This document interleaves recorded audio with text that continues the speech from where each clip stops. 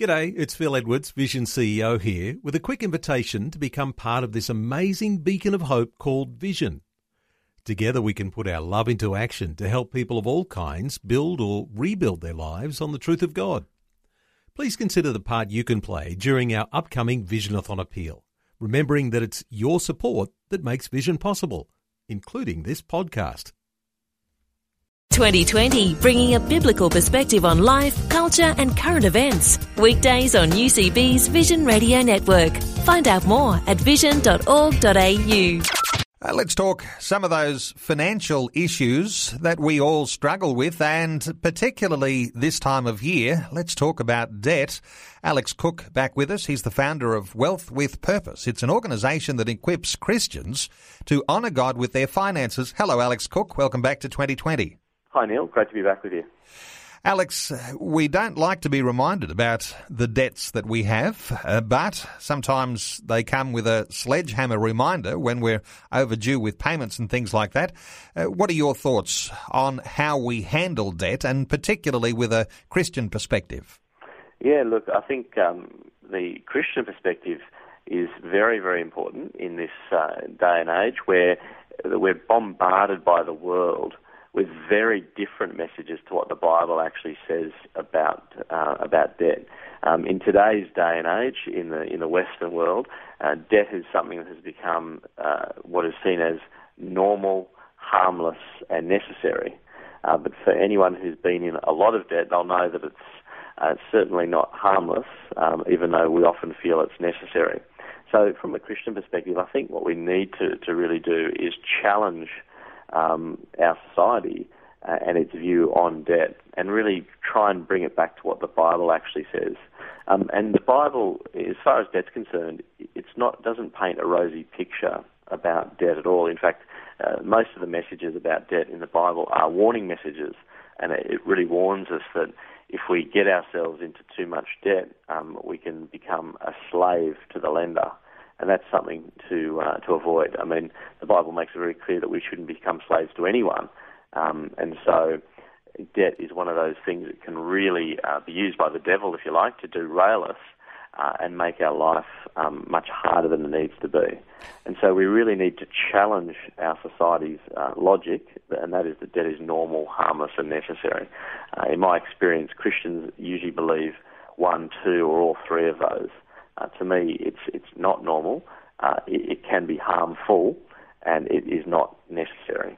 But then people say, "Oh, well, Alex, if you don't think it's necessary, how will I ever afford to own a home?"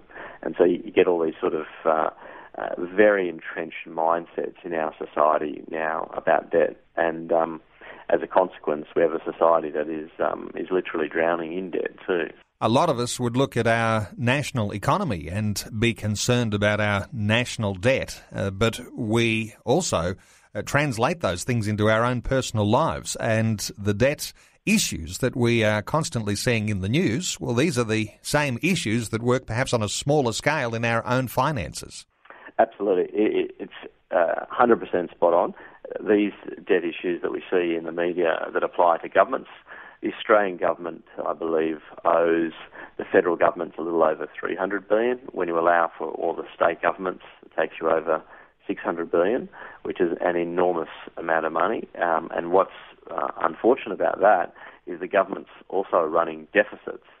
And as a result, we're actually racking up more and more debt month after month. And that ultimately has to be paid back. If you go across the globe to places like America, their federal government owes a mind-boggling $17 trillion. The numbers defy reality. And as a society, they owe $60 trillion in total. I would argue that the debts there are so big they'll never actually be repaid. But that same problem, though, at a government level can easily apply for businesses, and can also apply to households. And that's really what's happened over the last sort of 30, 40 years. Debt has become very easy, the easy access to credit cards. And also the big thing that's happened in the last 10 years is money has become extraordinarily cheap, with interest rates around the world being at pretty much record historic lows, meaning that it's very easy very tempting to take on a large amount of debt, be it to buy a house or to buy a car.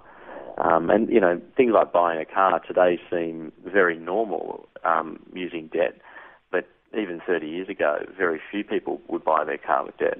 Now, you know, every second car on the road's debt funded. Alex, most of us, I guess, perhaps have a mortgage payment. Maybe there's a personal loan or two.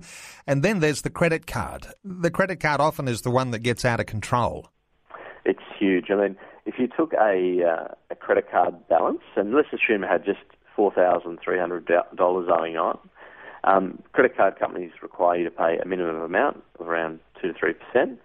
If you were to just pay the minimum amount back on a credit card that you owed $4,300 on, it would take 31 years to pay it back, and you'd pay $15,000 in interest on the assumption that you just paid that a minimum amount. You're also paying roughly $790 a year just in interest. So it's a massive burden on people with credit cards. I say to people, if you are going to use a credit card, then make sure you pay off the balance in full every single month without fail. If you can't do that, then you should cut it up. And thankfully these days, a lot of the major banks all offer debit cards, and you can actually use an alternative and never actually go into credit card debt at all. And a lot of the things like frequent flyer programs and things like that are not nearly as valuable as people often perceive them to be. You know, sometimes the points are very hard to use and so forth. So there's all these sort of, if you like, things in there from a marketing perspective designed to lure people in. But in reality, credit cards are potentially very dangerous and very, very expensive. Alex, if you are at this point drowning in debt, how do you actually take those first steps to turn your life around and get a new plan? Look, it's much easier than people think. It's just one of those things that because we're under so much pressure, we feel that it's one of those things that we're never going to get a hold of. But if we lay out a specific plan, and that's something I'd really encourage people to do, actually make a plan to pay off your debts, and it can go roughly like this. So the first thing to do to get yourself out of debt is you need to do a budget and work out how much you're actually spending on your mortgage repayments and your credit cards or car loans and so forth, and actually work out what your level of income is versus your level of expenditure. Then from that, you're able to determine how much extra you can repay against those loans to pay them off as quick as possible. Very important to also to make a very definitive decision not to take on any additional debt, and it's very, very tempting to do that. But do that budget first and foremost to work out where your cash is going and how much excess cash you have that you can use to pay off debts. The next step, I'd say, is then to make a list of all your debts and put them in order of highest to lowest. And by highest to lowest, I mean the ones with the highest interest rate first, and then all the way down to the lowest. So typically a credit card will be at the highest, and then a mortgage will be at the lower end. Car loans and things like that tend to sit somewhere in the middle, but put them in order.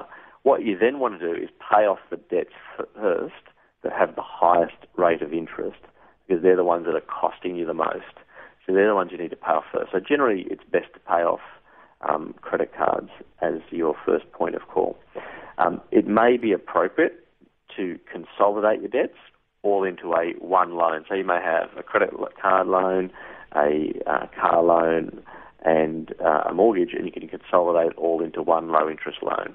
Now, there is a downside to doing that, and that is that credit cards tend to be fairly short-term in debt, but you're actually, by consolidating them, say, into your mortgage, you're actually creating a long-term debt.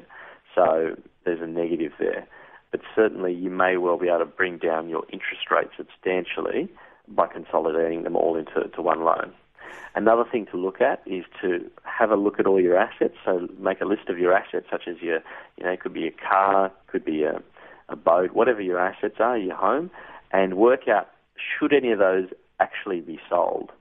So are there things you need to do take immediate action to pay off some of those debts through selling down of assets.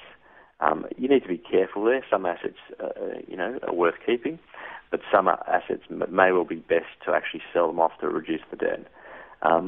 As I say, it's very important, though, to do that budget and to work out how you can cut out any waste. And also, I'd say, look, to commit it to God. Say, God, look, I've taken on too much debt. Help me to get out of it. Help me to have the right amount of cash flow and so forth to get out of this debt very quickly, and give me the wisdom to be able to do so, and the discipline. Because it does take discipline to not only to do a budget, but to spend wisely and not give in to temptation.